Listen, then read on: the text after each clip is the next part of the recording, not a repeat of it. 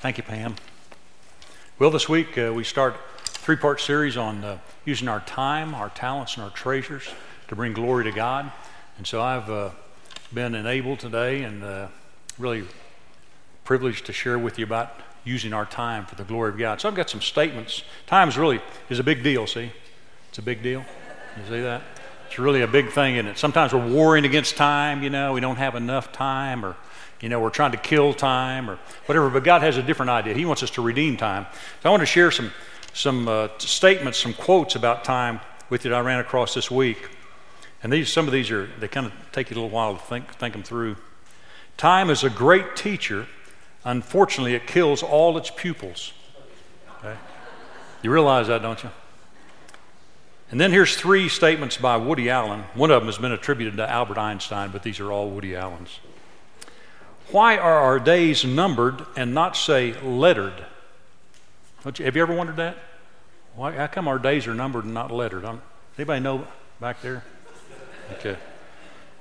See, he's very profound. Woody Allen's a very profound guy. And this one also from Woody Allen. Eternity gets really long, especially near the end. Have you ever thought about that? That's way out there, isn't it? And then he says, this is also for physicists, but it's really Woody Allen. Time is nature's way of keeping everything from happening at once. I like that. You have to think on that one for a while. And then here's a good one. This is anonymous. The days of the digital watch are numbered. I like that. This is highbrow humor. Come on. Isn't it? You really got to think it through. Here's one for the ladies. Time is a great healer, but it's a poor beautician. How many of y'all been going to the same hairdresser for 30 years? And I've been going to the same barber for 47 years, my wife. And my hair keeps changing. It's getting thinner all the time. Here's a good one. My dad used to quote this. Time flies like an arrow. Fruit flies like a banana. That's good, isn't it? Fruit flies do like a banana. Now here's some that are a little more serious. In fact, this was by Charles Dickens. I really liked it. I read this the other day and I thought, man, that is great. A day wasted on others is not wasted on oneself. Isn't that good to think about? A day wasted on others is not wasted on oneself. That reminded me of that story where the woman came and broke the alabaster vial of perfume on Jesus' feet, and people around her going, man, what a waste. We could have built a house for Murray Gossett in San Jacinto or something. But anything we give to God, anything we waste before God, and when we serve others, Jesus said we're doing the same to Him. A day wasted on others or another is not wasted on yourself. Though a person makes no time for recreation or recreation, she will for illness. Isn't that something? We may put off and not take care of ourselves. We may not take a rest for ourselves, but we will take time for illness, won't we? Right now counts for eternity. That's a quote of R.C. Sproul that just did a heading in his Table Talk magazine, the column he wrote each month. Right now counts for eternity. And then this is my favorite, because this is my favorite person in all of church history outside the apostles. Martin Luther said, I live for 2 days, today and that day, because all of us will stand before the judgment seat of Christ, and we will give an account for how we've spent our life. Has it been redemptive for the kingdom of God? The prophet Jeremiah, for several chapters, starting about chapter 27, going through 42 in his book of Jeremiah, he wrote a lot about restoration. And he was speaking to a people that really didn't get what was going on. Very few of them understood what he was saying. And this is what he said: wherever you are living, however difficult the circumstances, whether it's an exile and captivity, and you and I are really in exile, we're away from our home right now. However difficult, however dark it might be, I want you to plant gardens. I want you to eat the produce of those gardens. I want you to marry, and I want you to give your daughters in marriage, and I want you to bless the nation that I have you living in. Isn't that something? That means that's what we're to do. We're called to live redemptively. We're called to take our time and invest it in eternity. And so that's what I want to share with you about today. We're going to do that by reading in Ephesians chapter 5. You can find that in your pew Bible, pages 1244, 1245. We're going to start just near the first part of verse 14. But before we do that, let's pray together. Father, we come into your presence, God. We thank you for your word, God, how often it has raced to us and given us consolation and courage, God, counsel, when we've needed it so desperately. How often it's convicted us, God, and convinced us of truth, and how it always heals us. God, we thank you that you've sent your word to heal us, God, to make us new creations, planted it in us and caused us to bring forth fruit. God, we're dependent upon you. We thank you that your word is here at our disposal today. We pray, Holy Spirit, just like you have inspired this word, you would now write it on the tablet of our hearts, so we might become more in agreement with it and reflect the goodness of Jesus in all that we do. And in all of that, we give you thanks in Jesus' name. Amen. Ephesians chapter 4, near the start of verse 14. Awake, O sleeper, and arise from the dead, and Christ will shine on you. Look carefully then how you walk, not as unwise, but as wise, making the best use of the time, because the days are evil. Therefore do not be foolish, but understand what the will of the Lord is, and do not get drunk with wine, for that is debauchery, but be filled with the Spirit, addressing one another in psalms and hymns and spiritual songs, singing and making melody to the Lord with your heart, giving thanks always and for everything to God the Father in the name of our Lord Jesus Christ, submitting to one another out of reverence for Christ. You know, just as I was reading that, I just thought about my dad, who went to be with Jesus about 1.5 years ago. When I was a small kid, sometimes we'd have Saturday outings. He was a big into archaeology and did a lot of work with archaeologists around this region. And oftentimes our Saturdays were given to going to a dig and working someplace, cataloging everything we found, turning it into WT. And I remember he would wake us up before dawn. And this is the way he woke us up. He'd walk up and down the hall going, rise and shine and give God the glory, glory. Rise and shine and give God the glory, glory. Rise and shine and give God the glory, children of the Lord. You know? And then about 1.5 years ago, as he was dying, preparing himself to go see Jesus, and he'd walk around the living room into the bathroom with his cannula hooked on, and he'd be on his walker, and he'd be praying, and I remember he'd be singing songs. Bringing in the sheaves, bringing in the sheaves, we shall come rejoicing, bringing in the sheaves. My dad sang all of his life. He sang psalms and hymns and spiritual songs out of the overflow of his heart, his love for God, and his desire to be fruitful and redeem the time of his life for eternity. I just thought of that as I read that again. That was a great testimony to me. Still is. So I'm redeeming the time now. You and I have been called to redeem the time that we have, for the days are evil. The days are evil. Sometimes we wonder about that. Why are things so bad, you know? I mean, if we're not focusing on the hope that God set before us, times are really bad, aren't they? I see all this stuff happening around, and I think, man, people have lost their minds. Really, they never had the mind of Christ. They're just running around looking for something that satisfies. But you and I who have met Jesus, we have been commissioned to redeem the days and the times of our life and our generation, just like those people that were sent into exile for 70 years that Jeremiah was speaking to. They were called, even in those dark times, to redeem those 70 years. And you and I are to do the same. We're called to redeem the time. We don't know how many days we have. God does. But we're to redeem them. We get up every morning, we got a new day. God's mercies are new. He wants us to be about the business of redeeming his time. So we're going to talk about that some today. You know, time wasn't always around. God created time. God created time. He lived in eternity. He still lives in eternity, but there was no time. There was no change, because time really becomes a measure of change. That's what it measures, isn't it? It measures change. God set the sun and the moon and the stars and the heavens to show seasons. He shows those changes that we go through seasonally. We see the sun rise, we see it set, we see all these changes, we see our bodies age, we see plants grow, we see all kinds of things. My youngest granddaughter's 15 years old, and I'm going, well, you got to be kidding me. I still call her older sister the little girls. I'll tell Denise, I'll say, I wonder what the little girls are doing. And I'm going, well, I got to change my language. They're 15 and 16.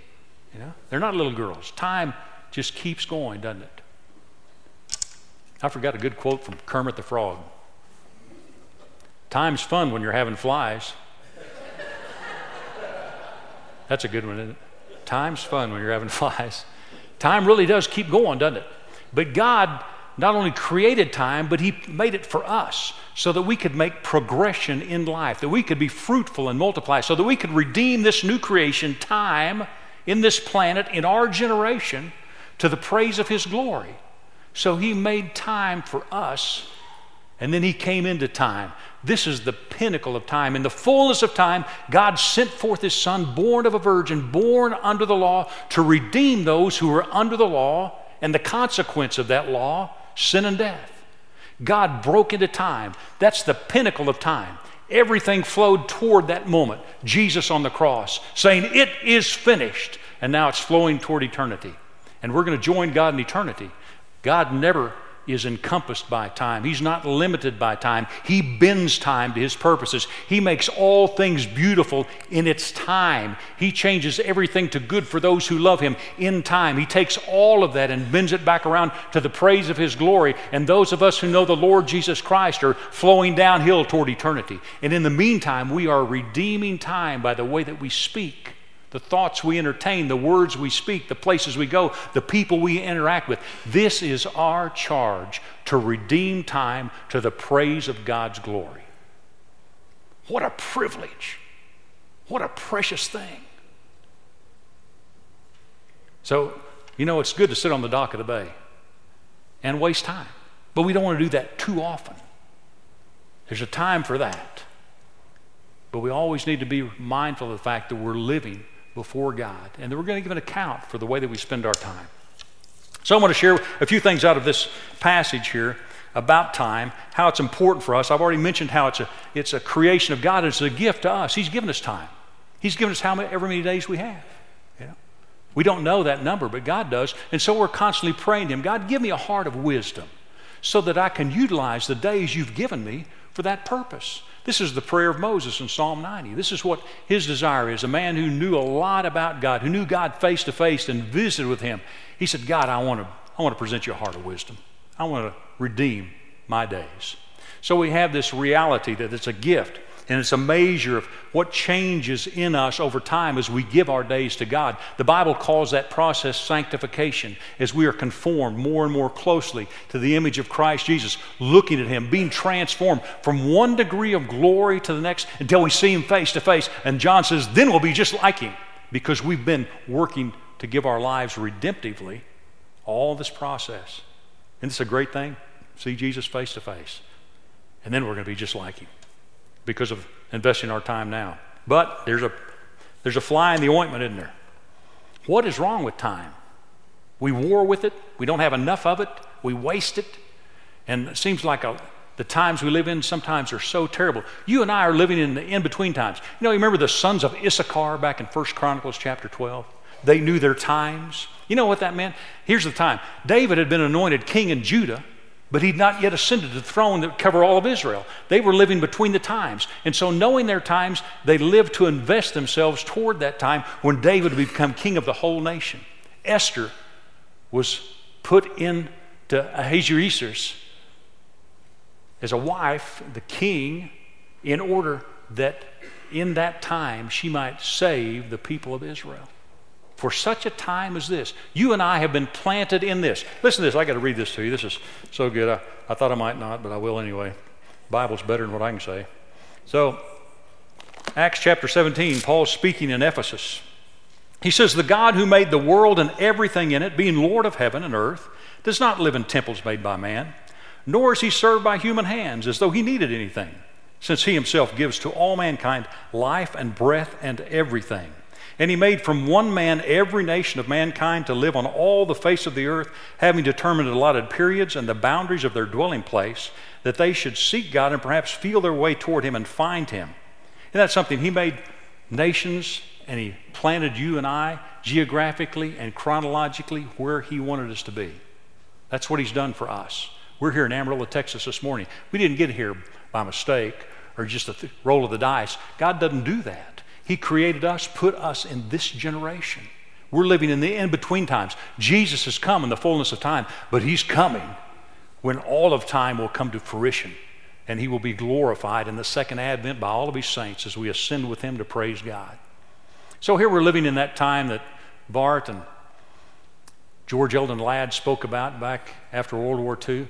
Jesus has won the victory. D-Day has been completed. It is finished. But you know, it was 11 months later before VE Day was declared in May of 1945. And the Allies were simply mopping up, knowing inexorably that they were going to conquer Hitler. We're in the same position. We have the same assurance. We know because Jesus has been raised from the dead that we can redeem our time, that the adversary of this age who makes things so dark, the God of this world who blinds the minds of the unbelieving, makes it dark, that all things will turn and come to fruition when Jesus appears. We know that. And those who are in him will be caught up with him in that time. This is our assurance. This is our heritage. And so then this is what it says after that. Being then God's offspring, all these nations, we ought not to think that the divine beings like gold or silver or stone, an image formed by the art and imagination of man, the times of ignorance God overlooked. But now he commands all people everywhere to repent, because he's fixed a certain day on which he will judge the world. I think Eugene Peterson says in that passage, he said, time's up.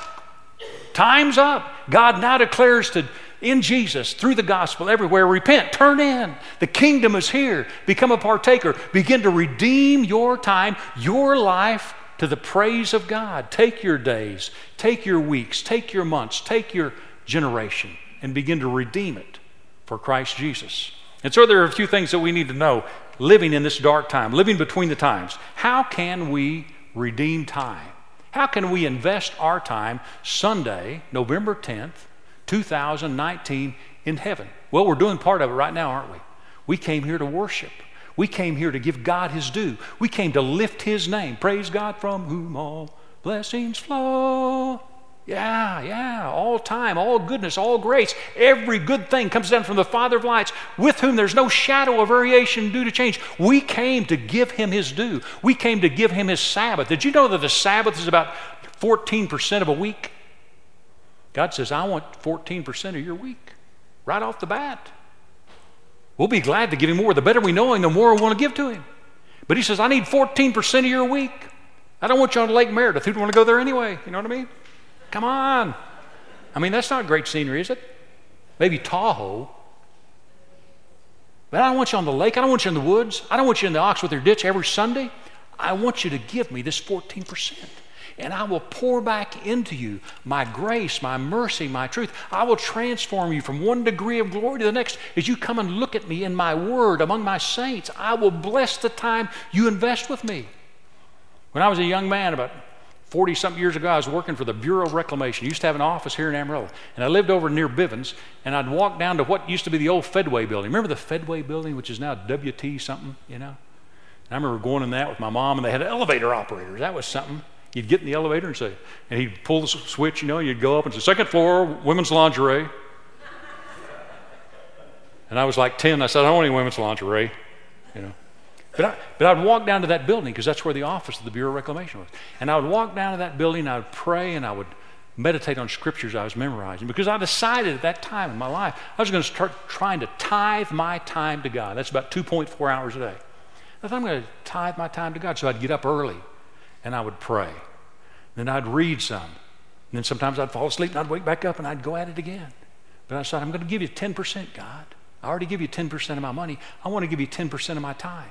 And then it slowly began to dawn on me. All of my time is God's. All that I am, my whole generation of existence belongs to God. These 70 years or 80, if by strength, I'm to invest them for the purposes of God. And it will be satisfying if I do that. Listen, I'll tell you what's dissatisfying is to be conformed to this world and invest in all the stuff that perishes with the using. That is dissatisfying. It will never satisfy the human soul to get a bunch of stuff, to get a bunch of acclamation. That does not satisfy. We've been ripped off, man. The God of this world has blinded the minds of the unbelieving that they think this temporal sphere that we live in is the be-all and the end-all. It ain't nothing compared to eternity. Eternity gets really long near the end. It never stops. And God has invited us into eternity, in our time even, to start investing there. And the first way we do this, the thing that is so necessary for us to understand is this. If you're in Christ Jesus, your past is sanctified. There's no double jeopardy. It's been covered. You've been washed. You've been sanctified in the Holy Spirit. Your past has been done away with, good and bad. You don't have to look at that anymore. You don't have to regret that anymore. You don't have to ponder over that and be melancholy over your past. It is sanctified. Your future is secure because Jesus says, it is finished when He died on the cross. And the hope that He sheds abroad in our heart by the Holy Spirit is a sure anchor that goes into the presence of God, and God slowly, inexorably reels us in on that chain. We are kept by the power of God. So God, if He was a robber, which He's not, He's a giver, He would say, I want your money and I want your time. Not either or. I want your money and I want your time. But He wants us to know this: you will never regret sacrificing your present. You will never regret it. I will make sure of it. You'll get friends and family in this age and in the age to come 100-fold if you will invest in the kingdom. Jesus said this: you want to follow me? Deny yourself, take up your cross, and follow me. You'll never regret following me. You'll never regret giving up this day for that day. Never. That's a hard lesson to learn, though, isn't it? But God's given us some tools. He's given us some ways to do that. It's understanding time that God has got it in His hands, and He's got us in His hands. Here's some things we can do. Paul kind of alludes to them. One is, and this is essential, and is really at the core of it, be filled with the Holy Spirit. When my dad got us up on Saturday mornings, he wasn't doing that for fun. I mean, it was fun for him. But he was filled with the Holy Spirit. He was filled with the Holy Spirit. And so he sang psalms and hymns and spiritual songs all the days of his life. And he wasn't even a good singer. They used to say in choir at First Assembly of God down on Northeast 8th on Hammer Boulevard, say, they got 5 parts in the choir: tenors, basses, altos, sopranos, and Dick Carter. But he loved to sing, man, because he loved his God.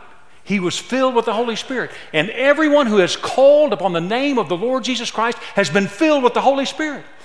The Bible says if you don't have the Spirit of Christ, you don't belong to Him. But everyone who's called upon the name of Jesus is filled with the Holy Spirit. We're all charismatics in this building, man.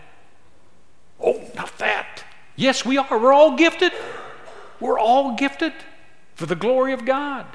So this is essential. Jesus said, you can do nothing without me. By that He meant, since the Holy Spirit was coming after Pentecost, you won't be capable of doing anything until you receive the Holy Spirit. But then you'll be my witnesses. So, receive the Holy Spirit. That's the starting point. Second, budget your time. Everybody's got 24/7, right? Everybody's got the same amount of time. We have to budget that time. The older I get, the more I realize I can't always do the things I used to do or want to do. And I think of it in this way. I've been thinking a lot this lately. There's so many things to pray for, aren't there? I mean, so many needs.